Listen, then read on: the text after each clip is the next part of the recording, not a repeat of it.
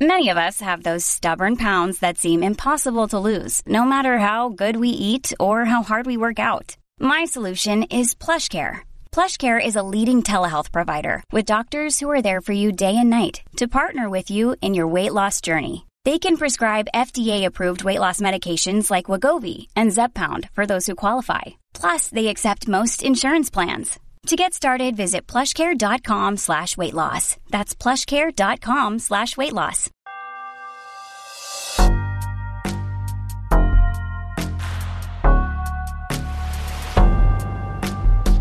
Hello, beautiful people. Welcome to God is Gray, the podcast. Although I, as a Christian, believe that God resides in absolute truth, in black and white, we as people are stuck here on planet Earth contending with the gray. In church, gray areas often cause dissension, anger, and even hate.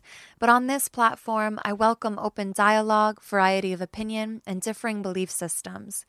God is Gray is meant to teach, inform, and simply trade stories with kindness, love, and mutual respect. If you have a story or perspective to share, please reach me, Brenda Marie Davies, at godisgrayxo@gmail.com. To support the cause and be a part of our community, donate to patreon.com/godisgray. Now, on to the episode. People. Today on the line, social distancing from me all the way in Seattle, is Matthias Roberts. He is the author of the book Beyond Shame. Hi, Matthias. Hi, it's so good to be here. Thanks for having me. Yeah, I'm so happy. And Matthias is doing something kind for me, and that he's not expecting his book having been read from cover to cover. I have a book deadline of my own. Otherwise, I would have totally done it, because even just reading the introduction and the first few chapters, I was engrossed and so into it. So the topic of your book is just really primarily about that one subject, which is shame, right? Yeah, primarily sexual shame, and kind of that question of for those of us who grew up, I mean, most specifically kind of within evangelical-based purity culture, but arguably, I mean, whether you grew up within that specific context or not, a lot of us grew up with sexual shame. So the book is, how do we work with the shame we've been given around our sexuality, and then how do we move beyond it? How do we find a place of groundedness and healing? I think it's so incredible, because actually just last week I had Dr. Tina Sellers on for an interview. Yes. Yeah, she's incredible, and she actually wrote the foreword to your book. So I didn't plan this intentionally, but it's very interesting how, you know, everyone is coming at this from different angles, and it's all so necessary. Like, I love, you know, how every author I've been experiencing is just like tackling the beast from their own perspective, but in a way that like resonates. And if you put all the books together, it's like you have this really big picture. Yeah. And with Dr. Tina, you have a vision of exactly how we are rooted in this doctrine that we were taught about our sexuality, and to abstain and avoid and make ourselves as sexless as possible until we're in the quote right context to have a sexual experience, which is a very limiting perspective in evangelicalism. It's just man, wife with a marriage certificate, and that's it. Right. You know, and even in that, you're like, well, what sex acts are acceptable and not acceptable? And even that comes into question for a lot of people in religion. So I think it's beautiful that Tina wrote the foreword to your book, because then it's like, okay, great. We have all the history, we have the knowledge, but here I am in shambles experiencing vaginismus or erectile dysfunction. And how am I supposed to pull myself out of this? Right. So I'm hoping that you're going to tell me your book just tackles all of that. Yeah, to a point. I mean, I think there's a level of like I think we get into a bind sometimes in these conversations, because it is just like you're saying, it is such a broad topic with such far-reaching effects, and it affects each of us so personally and in different ways. So I really, in a way, kind of tried to take a step back and look at, like, what are some kind of things that we can somewhat universally say. Like, I shy away from universal prescriptions, but some things that we can kind of say, like, these are things we can observe, at least, that ways that we're affected by purity culture, but also things that we know that are kind of inherent within sex and sexuality. The end of the book, the kind of reconstruction part, I really focus in on this idea of paradoxes. There are paradoxes inherent within sexuality that I believe once we begin to kind of navigate and work within, it kind of starts giving us that path forward, that path of healing that we can walk down as we really engage this conversation of what sex is, as opposed to what it's not or what it shouldn't be, if that makes sense. No, totally. What inspired you to write this book in the first place? Would you share a little bit of your story for the God is Grey community? I'd love to. Yeah. So I grew up in a super religious, super conservative family. My parents, Christian, borderline fundamentalist is kind of the way I put it. Usually they weren't quite fundamentalists, but they were pretty close. Teetering on the edge. Right there. I was homeschooled, grew up in rural Iowa, really small community. And I was steeped in purity culture. I mean, that was kind of the air that I breathed. I share a story at the beginning of the book of kind of my even first sexual memory, because I was young, was my mom saying, "Don't look at that," when things would come on the TV or women would appear on billboards, like cover your eyes, was a message that was ingrained from a very young age for me. And so that paired with realizing when I was about 11 or 12 that I was attracted to men. And I started kind of feeling the feelings that I put together, this sense of, oh, this is what my mom doesn't want me to look at because of these feelings. But then on the heels of that, realized like, oh, but these aren't the right kinds of feelings. So there was shame about feeling the feelings, and there was shame about, oh, these aren't the right kind of feelings because I feel it for men. Yeah. Let's break that down really quick, because I loved reading that. One thing you said was essentially that boys in evangelicalism are taught to cover their eyes and girls are taught to cover their bodies. Yes. And I keep saying again and again that gendering desire and gendering who is visually stimulating or stimulated doesn't, it's not accurate by any means. We're both capable of having sexual feelings. We're both capable of being visually stimulated. So that, decision to present us this very gendered narrative of what we're going to feel and think and sense is also interesting, and something that really has to be unpacked, because in adulthood, it leads you to, as a woman, feeling so heartbroken if your partner turns you down sexually, because we were told guys just salivate for sex and they'll never say no. And then on the reverse, if you're a guy that's not that visually stimulated and you want more connection and depth in your sexuality, then you feel like a freak or you're too feminine. Right. So it's really interesting that you're coming from the script of gender, but they imposed the shame on the wrong sex, not realizing at the time your orientation would be different. Right. How does it feel to look back on that and realize, what you had to process in that moment? Yeah. I mean, one of the things that I put together actually while I was writing this book was how close, so that don't look narrative, how close that was to kind of our classic symptoms of shame. Something that I argue in the book is shame makes us look away. In the research that shows up a lot of times when we feel shame, we almost involuntarily will look towards the exit or look down or try to distance ourselves from the source of the shame. And when I started putting that together, it started making a lot of sense to me that shame felt so deeply tied up in my sexuality, because that's what I was taught. Like, do not look. And eventually it became harder not to look. Like once I hit the underwear aisles of Walmart, like in the men's section, like all of a sudden it got a lot harder not to look. Like it was no problem looking at the billboards that my mom didn't want me to look at. Like, right. That wasn't an issue. Those underwear aisles will get you.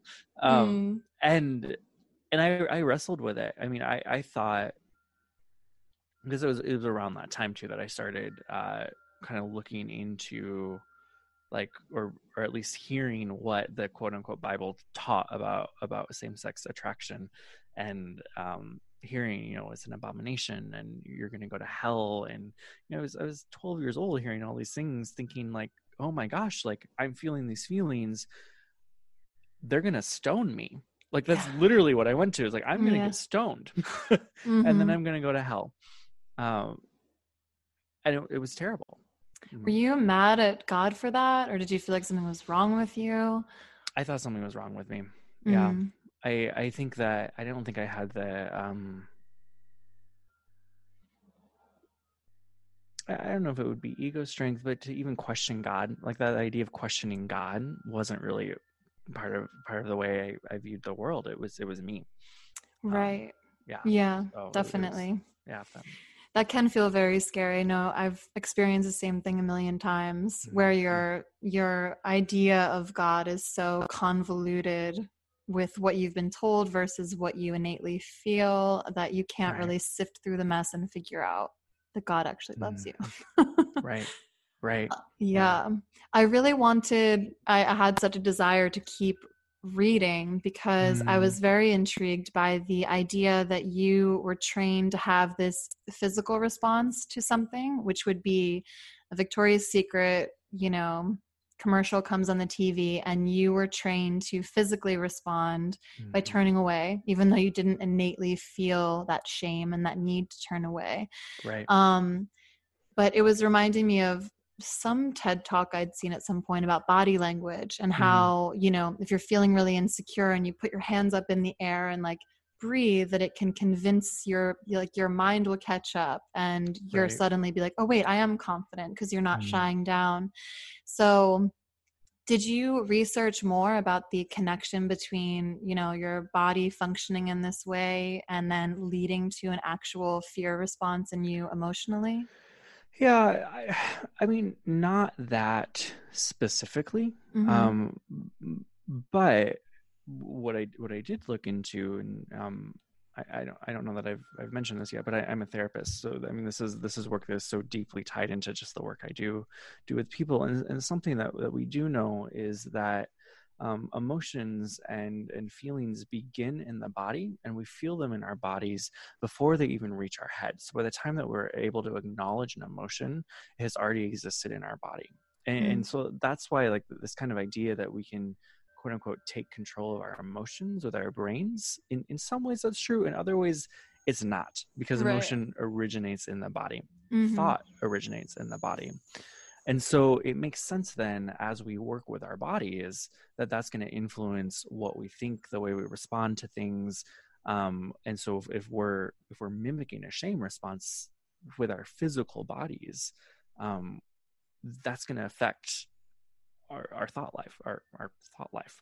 I don't know why I use that term, but that's going to affect the way we think, the way that we act in the world and feel in the world. Yes. Yeah. So after you realized that you were attracted to the quote wrong sex, what sort of journey did that lead you on? Yeah, I mean, deep sigh. It was deep sigh. It was quite the journey to kind of move out of this fundamentalist world and into an acceptance of myself, and then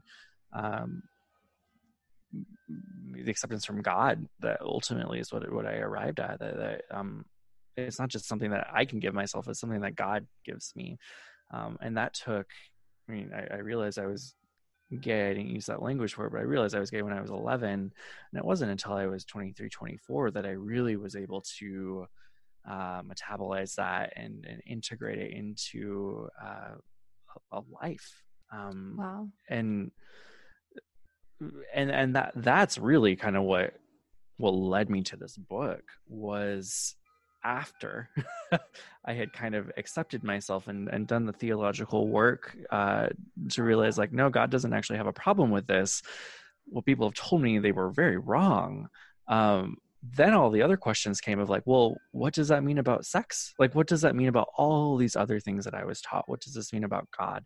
What does this mean about the way that we exist in the world as humans? And it was those questions that really led me into focusing on shame, but especially sexual shame, because it permeates so much of our lives. Oh, absolutely. It's so important. Well, before we continue, I did want to clarify for anyone that's unfamiliar with fundamentalism, Mm-hmm. how lucky you are, first of all. And second of all, the term same-sex attracted is often adopted by LGBTQ people instead of the term gay or lesbian, because that is perceived to be taking on the identity, and instead of actually recognizing it for what it is, which is a sin. Was that the way you would describe it as well? 100%. Yeah, I thought that if I were to ever use the word gay to describe myself, that quite literally the work of Satan would be complete in my life. Wow. Yeah. Wow. And so, I mean, I remember even the first time that those words came out of my mouth, like, I'm gay, I was terrified. I didn't think anything was going to happen, but also I had all these fantasies of like thunder and lightning and like Satan appearing and like all these things, like, because that's what I was taught. I identify as gay. It's identifying with sin. Right. And I know it can be so confusing because, it's not just the subject that's difficult of like, oh, acknowledging I'm an abomination. It's something that you feel like you have to honor because you do love God in this part of yourself. Right. Were you feeling like you weren't allowed to speak with God on the subject, or like what were you doing in these interim of years of at 11 realizing you were gay, and then 23, is that the time where you finally looked heavenward and said, what do you think about this, God? Or what would that look like? No, it was pretty constant conversation. And early years, a lot of it was just conversation of like, change me. Like, I know you're all powerful, or I believe you're all powerful. I believe all these things, like, take this away from me. I want to be normal. And it really wasn't until in 19, I found a therapist who I actually went in for conversion therapy. Like, I asked for conversion therapy. I said, I want to change my same-sex desires. And like, I mean, I truly see this as God's grace in my life. Like, this therapist was like, yeah, no, like that doesn't happen. And he was a Christian counselor. And so he was non-affirming. He didn't believe that gay relationships were okay, but he also didn't buy into this idea that you can change your sexual orientation. And so in our first session, he said to me, like, sexual orientation doesn't change. So what we're going to work on is how do we live as faithful Christ followers with this in tow? And that was the first time I ever heard anything like that. Like, this idea that my sexual orientation might not change. It just felt like this huge weight was removed from me, because I knew, like, in my body knew, like, this isn't going to change. Like, I've been trying for years. And so that was really kind of the beginning of freedom, was learning that, and then starting doing theological exploration and through therapy and years of work. Okay, so the thing that comes to my mind is Bethel Church in Reading has an operation that they call Changed. And I wanted to be respectful because I did interview one of the founders of Changed, who identifies as same-sex attracted. And part of me wants to like honor her journey and what she told me, etc. But I still find it very impossible to just not call it what it is, which is a version of conversion therapy, where maybe if you're not one-on-one with a counselor, you are in a group setting, kind of like AA, trying to abstain from this sexual activity, or abstain from like allowing yourself to be gay. What do you think it does to the psyche of a person to tell them that their sexuality can change?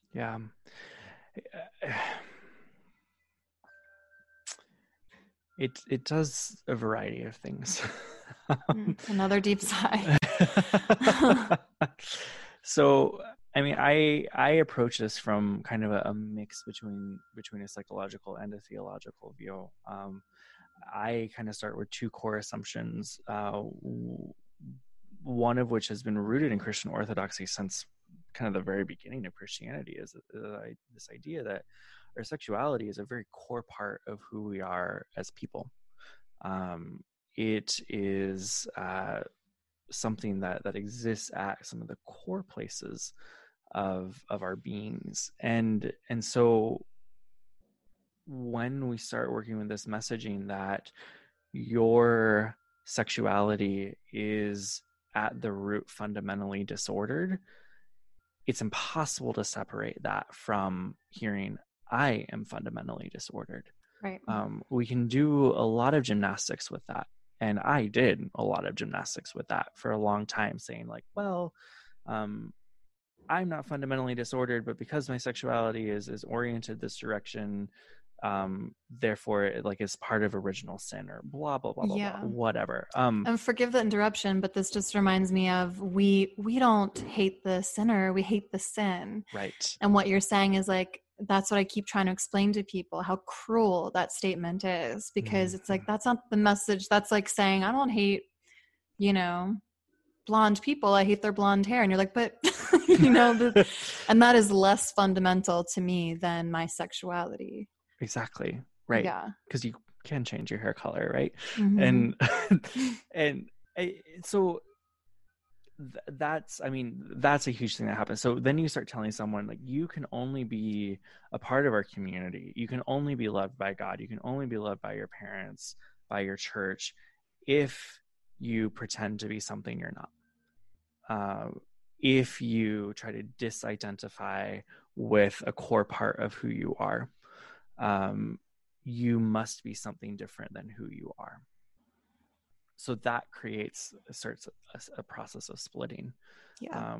And that starts a process of where you have your kind of internal life, your internal struggles, and then the parts of you that present differently to the world. And I believe, like, I think people are very genuine in this. Like, I think, I understand why people choose to be celibate. I understand, like, I don't understand the change movement. I'm going to be fully honest in that. That's okay. But I did come from that, and long story short, I mean, it wreaks havoc on lives, and there's a path towards freedom, and towards actual freedom that brings us into I mean, when Jesus says, I came so that you can have life and have life abundantly. Mm-hmm. There's abundant life, and abundant life doesn't look like pretending to be something you're not. I really wish that I had the time to read the book, but because now my question becomes, how tied into all of this is shame. Because when you talk about this compartmentalization of my sexuality is over here and the rest of my life, and like the rest of my life, my family, my friends, my interaction with my church, my prayer life is all in this other corner. When you have to do that and compartmentalize, then all of a sudden that part of you is out to sea. And it just reminds me of the beginning of your book when you're talking about looking away and distancing yourself from the thing that's causing you shame. Right. So would you say that's how it is when you start taking on that shame? Yeah. So I mean, I think there's some corollaries there of what purity culture taught us. In some ways, purity culture taught all of us that we have to compartmentalize our sexuality and that we have to control it in some way. So that I mean, with that assumption that sexuality is a core part of who we are as people, we are sexual beings created that way by God. Shame also affects us at a core part of who we are. Shame is the messaging, I am bad, I am wrong, I am distorted. A lot of people will contrast that with guilt, which is I did something bad, I did something wrong. Shame is way, way, way deeper than that. This is my core identity. So sexual shame, you have the double whammy of core part of our identity and shame attacking core part of our identity. And it just turns into this shitstorm. Yeah. And so our work then is to start to identify, in what ways have I been shaped by sexual shame. I talk about coping mechanisms at the beginning of the book, the first few chapters of kind of primary ways that a lot of folks respond to sexual shame, identifying how we actually respond to our shame. Because if we don't know what it actually looks like, the shape our shame takes, then we can't work with it. We can't heal from it. We have to identify that first. What are some of the, could you give us some examples that you would recognize in your life or in people that you've seen in your practice? Yeah. So there are three main coping mechanisms that I've kind of found through my work. They're fluid. We move kind of between them. But the first one I call shamefulness. And it's this idea that we're using our shame to control our sexuality. So a lot of that kind of the clamping down, the putting it in a box that I am not going to experience sexual feelings because of my shame. Purity culture used shame as a tool to control sexuality, right? Even the way you just define that as vaginismus, that's right. Exactly what it sounds like. 100%. Closing yourself up, not allowing it. Yeah. Wow. So that's shamefulness. Mm-hmm. Another way that a lot of folks use to manage their shame is shamelessness. So it's the flip side. It's when we use our sexuality to control our shame. So a lot of times I see this a lot, and I experience this in my life, is when we're breaking free from purity culture, we kind of say, I don't know if I can swear, but we kind of say, fuck it all. And I'm just going to do what I want. See, that's what I call my trampage. That's what I do. Right. Yeah. And so we're using, I mean, in some ways we're trying on a new identity, but we're also using our sexuality to control our shame and just push the shame down.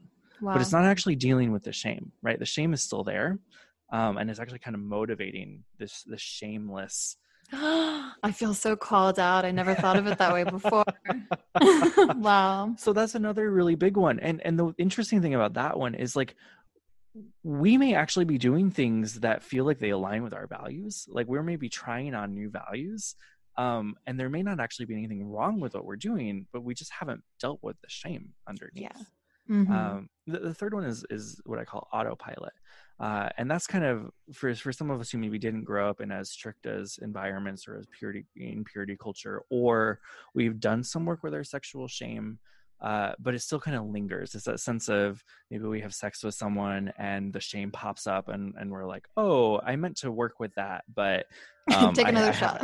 Yeah. I haven't done it yet, or I'll deal with that later. Mm-hmm. So we have a sense of what our values are, but we haven't actually done the hard work of kind of really working with our shame.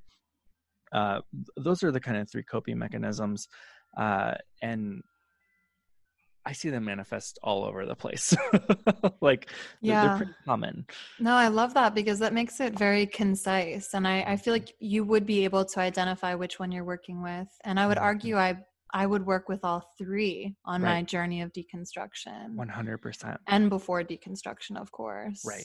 Because I was actually reminiscing about my married life because I had tried to save myself from marriage, but I failed, and quote unquote. And my failures were, making out with a guy at a party. And then I felt like, oh, I just already ruined so much. Everything was just this ruination, more and more and more every step that I took.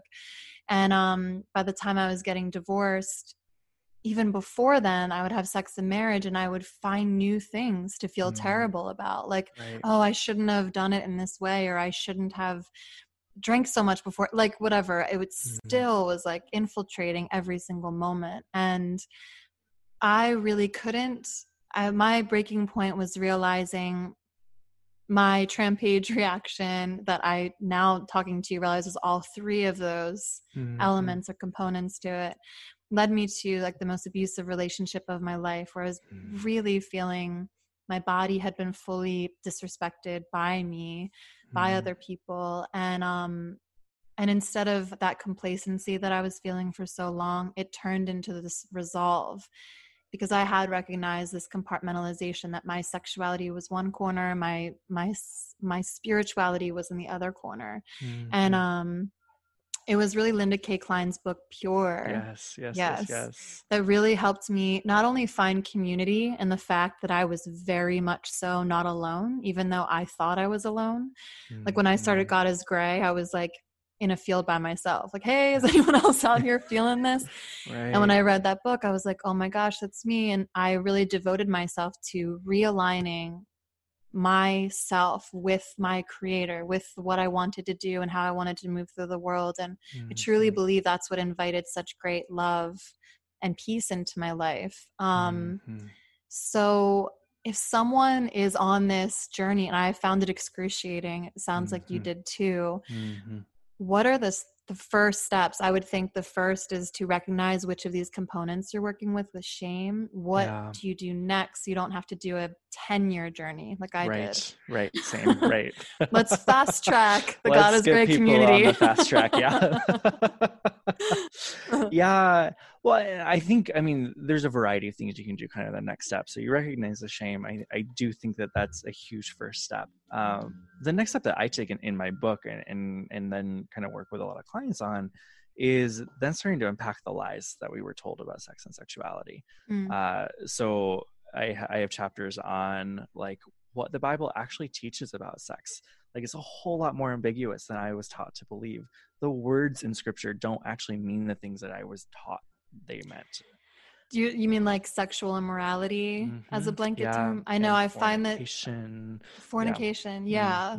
Could you give a little blip about what you discovered in that? I'd love to. Yeah. So sexual immorality, fornication, most of those words in our current translations of scripture were translated from the Greek porneia. And porneia is one of those terms. There's a lot of disagreement within scholarly communities about what that word meant because it was a pretty uncommon word at the time. And so it was interesting as I was doing a lot of research around it. I found that the scholars who were making these arguments were really making arguments aligned with kind of their political agendas or their kind of where they sat on that spectrum of what they believed about sex and sexuality. And so what that said to me was there's a lot of ambiguity in this term. And it's almost as if like Paul, the people who wrote scripture, used a term that was ambiguous so that we would actually have to think about it. Because there's this sense of like, they're taking sex seriously, right? Like I read scripture and I see this sense of like, this is something to be taken seriously, but it's not a one size fit all thing. And so this term porneia, it's translated, there's at least 6 different use cases for it within the New Testament. Wow. It can mean a variety of different things, which means that we actually have to start doing some work ourselves to figure out what we believe. I love that because that's something that Pete Enns says. He's a biblical scholar and he calls the Bible ambiguous. Yep.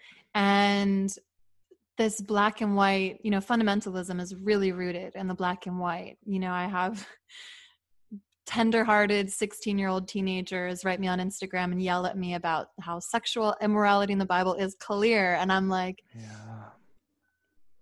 oh, sweetheart, come on. Like we need to look deeper. And I think that is beautiful because Pete talks about how the Bible is such a beautiful invitation to self-discovery and to the discovery of the divine, which we will never fully understand until we're elsewhere. So I love that. I've never heard before that porneia was such an ambiguous term and something that would invite us to play with it and toy with it and see what it means to us. For me, this really comes to the question of like, what is the nature of truth? And we have this story within scripture of Jesus being asked, what is truth by Pilate? And Jesus stays silent when he's asked that question. But previously throughout Jesus's life, he said in different places, I've come to bear witness to the truth. And the way I read that is Jesus is saying something about the nature of truth is that it's something to be witnessed. Witness implies experience. Witness implies something that can be noticed throughout time. And so when it comes to purity culture, sexual immorality, or any of these things, truth is something that can be witnessed, and untruth is something that can be witnessed. And we're given these tools within Scripture: the fruits of the Spirit, love, joy, peace, patience, kindness, gentleness, self-control. Like, those are things that we can witness and then test experiences against. And so when we come to like purity culture and our teachings about sexuality, my big question is, what is the witness that we're being given? And for a lot of us, they're not kindness, gentleness, peace, self-control, which means it's not truth. Wow. Wow. That's a really stunning way to look at it. I completely agree. And that's something that a lot of us experience in our deconstruction, this cognitive dissonance. And I was experiencing that when I was beginning this trampage. And that's a thing that I say lovingly towards myself and the experience. I love it. But, you know, I was experiencing like rolling around in bed with somebody and have it feel very light and airy and breezy and fun and kind. And I felt respected, and I left and was like, I'm supposed to feel horrible about, like, I was supposed to be crawling on my hands and knees, like knowing that God hated me for this. And I couldn't comprehend, you know, I just thought I was in a state of rebellion. I was like, I guess I can't even hear God because I'm not even receiving his conviction. It didn't even occur to me that I was testing experience and that the conviction wasn't coming because maybe, just maybe, I wasn't doing anything wrong. Yeah. Right. That's wild. But you have so much, you know, you're leaned back in your chair with such a great air of confidence that I commend you for. And I'm thinking, goodness gracious, how does someone who was pounded with so much shame about who they inherently are and were come to a place of leaning back in complete peace, you know, relaying these scriptures and these interpretations and telling me you are at one with yourself and God? How did you get there? I realize I'm laughing a lot, like the exasperated laugh. Because it's an exhausting journey. Yeah. I mean, I'm just so happy for you. And I hope anyone that's seeing your reaction to these things really clocks that and realizes, oh my gosh, if he can do this, I can do this too. And I think that's true. Yeah. Very much so. I mean, I think sometimes, like, I sometimes will tentatively even claim that I'm a therapist because I think sometimes we can put therapists on pedestals and think like, oh, because they're therapists, they have it all figured out. Like, hell no. But it's like when a hairdresser's doing in your hair and you're like, well, when's the last time you did your hair? Totally. Yeah. But it has been a huge journey. It has been, I mean, years and years and years and years of therapy for me to work through with my own therapist and to even learn these ideas of, I mean, a huge practice in my life has been self-compassion. And I think I credit a lot of my ability to even sit here to the self-compassion work that I've done. And learning to give myself the kindness that I would give to a close friend. That's so crucial. I have an interview with Nate Postlethwaite as well. Yeah, are you familiar? Yeah. I am, yeah. He's wonderful. He has, you know, similar, everyone's story is unique, but at the same time, there's these through lines that are so similar with many of us. And he was closeted and in conversion therapy for 10 years. And he talked about practicing and exercising compassion for the younger versions of himself. Yeah. And at first he, you know, when he was told to talk to 8-year-old self, he said, you know, get in this room, you little asshole. Like, he had so much resentment and disdain for his inner child. Right. And working through that was so healing for him. So I just want to like validate what you're saying and also talk about the value that I've seen in his life and mine as well. Yeah. It's so important. I mean, that feels like the really key work to me, especially for those of us who are recovering from messages that we were given growing up. Because it's so easy to hate those parts of ourselves or to feel really yucky about those parts of ourselves. Right. And learning to love those parts of ourselves and kind of give those parts of ourselves the care that they didn't get when we were growing up. I mean, this is reminding me too, the person that began your journey to freedom said, you were born this way, this isn't going to change. And that was a portion of freedom. That sounds like half of what you needed. How did you come to terms with or leave that person behind? Because they weren't affirming your sexuality. So I imagine at some point you had to break free. Yeah, from that therapist. Yeah, for that was kind of a natural progression. I only saw him for about 2 years, and then I mean, I was undergrad. I graduated, and kind of, I guess, graduated from therapy, and my work with him, though, kind of prompted this big theological journey for me of where I was being told kind of, so it moved from you can change your sexuality to you can't change your sexuality, but you have to stay single and celibate. Like that's the faithful thing.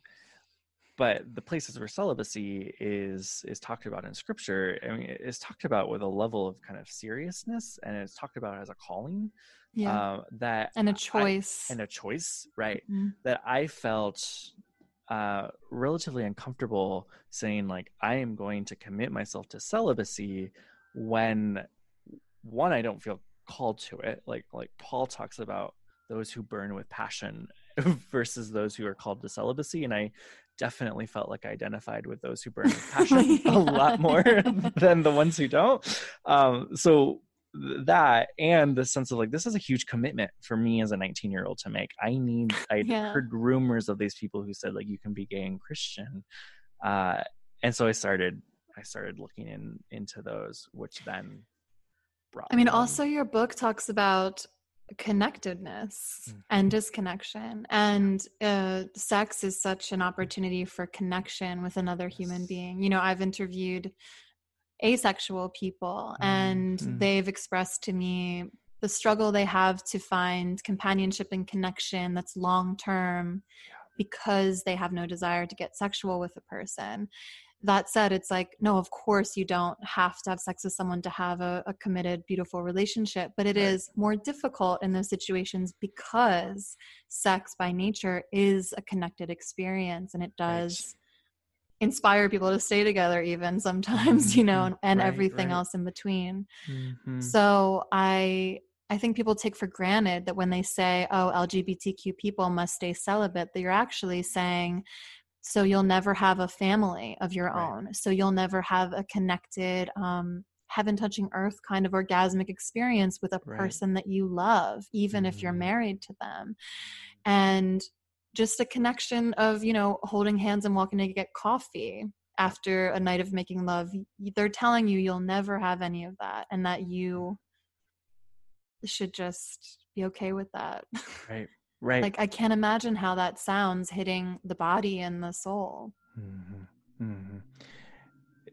It's devastating. Yeah. I remember the first time that I considered that I could be in a relationship. I was, I think 20 or 21. So the first time that this idea of like, I could be in a relationship with someone. Wow. It was something that I wouldn't let myself think about because I thought I was so wrong. But I had just read a book by a guy named Justin Lee called Torn, Rescuing the Gospel from the Gay versus Christians Debate. Yes. And it's an incredible book. And I read that book, I put it down and went to go take a walk and started letting myself imagine what it could feel like to be in a relationship with someone. And I was on a dirt road in the middle of Oklahoma, and the sun was setting, and it was this powerful experience of where I felt myself tearing up, because like all of a sudden all of these feelings that I had never let myself feel before came flooding in, and I mean, I remember it to this day. It was just this profound sense of, this is what I was created for, in a way. I mean, not to say that relationships are the end all be all, but we are created for connection. Created for a relationship, right? And I had cut myself off from all of that. I was told I had to cut myself off from all of that in order to be loved, in order to be in relationship, which is just a really messed up thing. Yeah. Goodness gracious. So that's beautiful. Would you say this moment under the Oklahoma sunshine was when you first began dipping your toe in to healing? Mm-hmm. I think so. Yeah. Yeah. I think, I mean, there was definitely the whole journey before that to even be able to get to that point. But that was a pretty significant moment of discovering, like, I could feel good things. That's amazing. Yeah. So whether we are gay or straight or asexual or whatever, what does your book really have to say about shame and how to overcome it? Yeah. So I mean, I think these like I mentioned a little bit earlier, these paradoxes I think are a huge thing. There are 4 of them in the book. Sex is healthy and risky. Sex requires vulnerability and helps us avoid vulnerability. Sex requires safety, and safety is not guaranteed. Wow. And then we will get things wrong and right at the same time. I love that. I love that so much. See, I knew I was so hard to put your book down, actually. I was like, no, I want to keep going. That makes me really happy to hear. No, definitely. It's very engaging. It really draws you in. And I love that because I keep explaining, I've been comparing the invitation to have sex with someone that's not in a 100% safe space, aka where the Christians put it, that Right. you just walk down the aisle and you're about to have the safest, most mutual, blissful experience you've ever had in your life. First of all, I think a lot of us have discovered that is not true. It's like fantasy. Yeah. Yeah. And that just because you've chosen a certain person to have a party with one day and make this commitment doesn't mean that you're in a safe space sexually. Right. But also that, like, when we go into a sexual experience, it's like Eve eating the apple. You will gain knowledge. And with knowledge comes pleasure or pain, comes, it's just like, I think a lot of us in Christianity were taught from this really good place in people's hearts. Like my original youth pastor, I remember him just caring so deeply for us as teenagers and really loving God himself. So for him, I believe it was about protecting us and keeping us safe so that we wouldn't get broken hearts or STDs or get pregnant. Right. Whereas it would have been so much more profound and effective to say, you can have sex. These are the risks, and not just like show us pictures of genitals covered in warts, right. But like actually being like, you might cry in the shower for a day and a half because he didn't call you back, or, right. You might hurt your best friend because she liked him first. Like these things are what we should be considering. I mean, not to an end, you can't worry about everything all the time, but like sex is risky, like you said. And I love that each chapter has the dichotomy of the experience, because sex, like nothing else, has more power to heal or to harm than anything else I can think of. Right. Yeah. And I think, I mean, for so long, the conversation has been one or the other. Yeah. And we kind of get in our camps of what camp we're in. Oh, it's harmful, or, oh, it's really healthy. But I think the true power comes is when we're able to bring those things together, because they're both true. I mean, they're paradoxes. Like these things they're true. And I think I argue in the book, they're inherent within sexuality. And so as we begin to navigate these paradoxes, we really can then start to find, like, what are our values? And when we can find our values, we find a place of groundedness. And when we're operating out of groundedness, we're a whole lot less likely to experience shame. Yeah. And that's what I call sexual integrity. There's no shame. There's no fear. It's like enthusiastic consent, mutuality. Right. But if you can throw some love in there, awesome.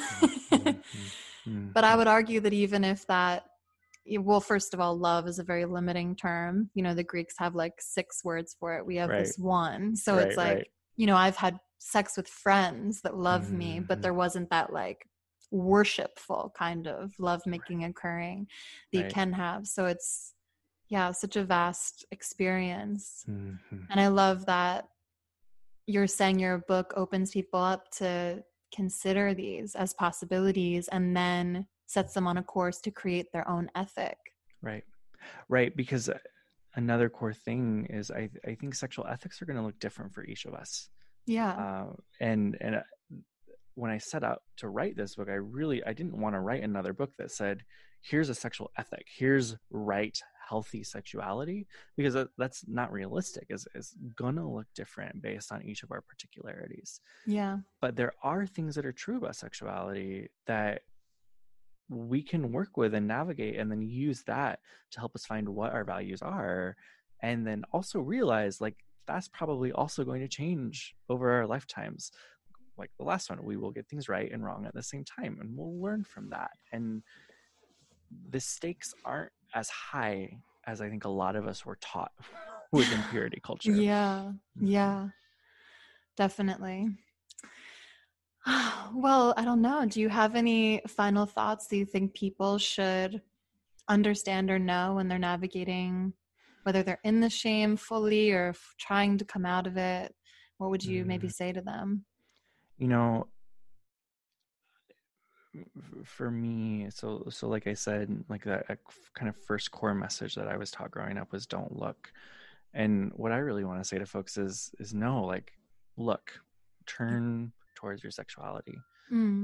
Because I think the only way kind of through our sexual shame is to dive deeper into our bodies, into our sexuality, into what we've been taught, into our shame even, because then we can work with it, and then we can understand it, and then figure out what healthfulness looks like, what flourishing looks like, what abundance looks like.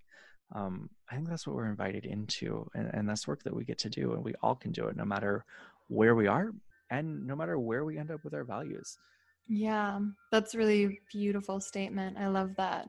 It's reminding me that I talked to a girl about pleasure, and her name's Isabella Frappier, and she was just talking about, the clitoris and how women are innately made for pleasure, and that if we can understand that, maybe we can get a better sense of what God believes we deserve, and it's the same thing, obviously, with male organs are also created with the potential for so much pleasure.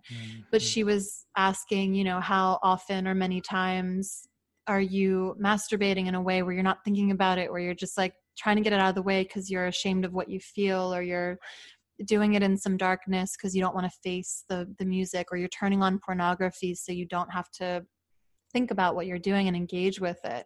She was saying a good challenge would be to light a candle and be intentional and sit, like you said, like look at what you're doing. Now you're here, you're going to do it anyway. You might as well be looking at it and assessing the truth. What have you been told that's true? What's a lie? If you feel shame, what are we going to do with that? And I mean, I think an incredible recommendation would be to go by Beyond Shame. Because, and I'm not even trying to, do that as some sort of like final promotion. I really mean it authentically. Like I didn't get to dive in, but I did skim it, and everything you're saying about our body responses and the nuance and complication, and the fact that it is a book that prompts you to think versus telling you what to think. Right. All of that is so invaluable, and it just seems like an incredible first step into getting there. And then you compare Tina's books, you know where all these crazy ideas came from in the first place. Yeah. I mean, I love what you just said about pleasure. Like, I think that's so true. Right. And, yeah. And I mean, hopefully, my real hope for this book was to give people a little bit of a roadmap. That hopefully will prompt that for folks. The last thing I'd like to ask, you don't have to get too personal unless you want to, but where are you now? What does it look like on the other side? Yeah. I honestly think that this is not like sexual health.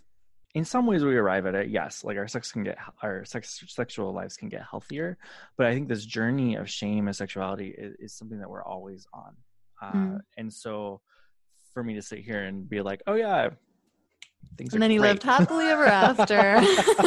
That's not true. Like that's a perfect answer. The true answer is the right answer. Yeah. Shame is sneaky. Shame, I don't think we ever conquer shame. right? It's something we're always going to be working with in our lives.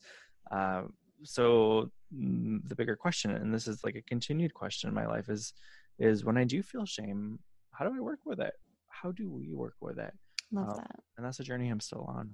I love that. Thank you for your humility and an honest answer. I love that. It's always a good way to spot a real, true teacher to me. You know, if I meet someone that's not saying they have all the answers, when they're saying, I'm in this with you. I love that. Well, will you tell everyone where to find you on the internet and where to buy the book? Yeah, absolutely. So you can buy Beyond Shame wherever you buy books. I think right now, you know, online, not online, in your house. Right. A lot of local bookstores are actually shipping faster than the big stores right now. Love that. So a really good place to buy it is bookshop.org that supports local bookstores, and you'll get it faster than the big online places. So I'm pointing people towards that. Oh, good. I need to move away from Amazon so bad. I know, it's just so convenient. Like I get it. Like evil corporations, so scary. Yeah, but yes, you can buy it anywhere. No, that website. That sounds good. Yeah. And then I'm across the internet at Matthias Roberts, and you can listen to my podcast Queerology wherever you get podcasts. So. Yeah. Awesome. Well, thank you so much. Okay. Well, thank you all so much for listening or watching. Please like, subscribe, share with your friends, donate to my Patreon or Venmo if you can. We love you all. God bless.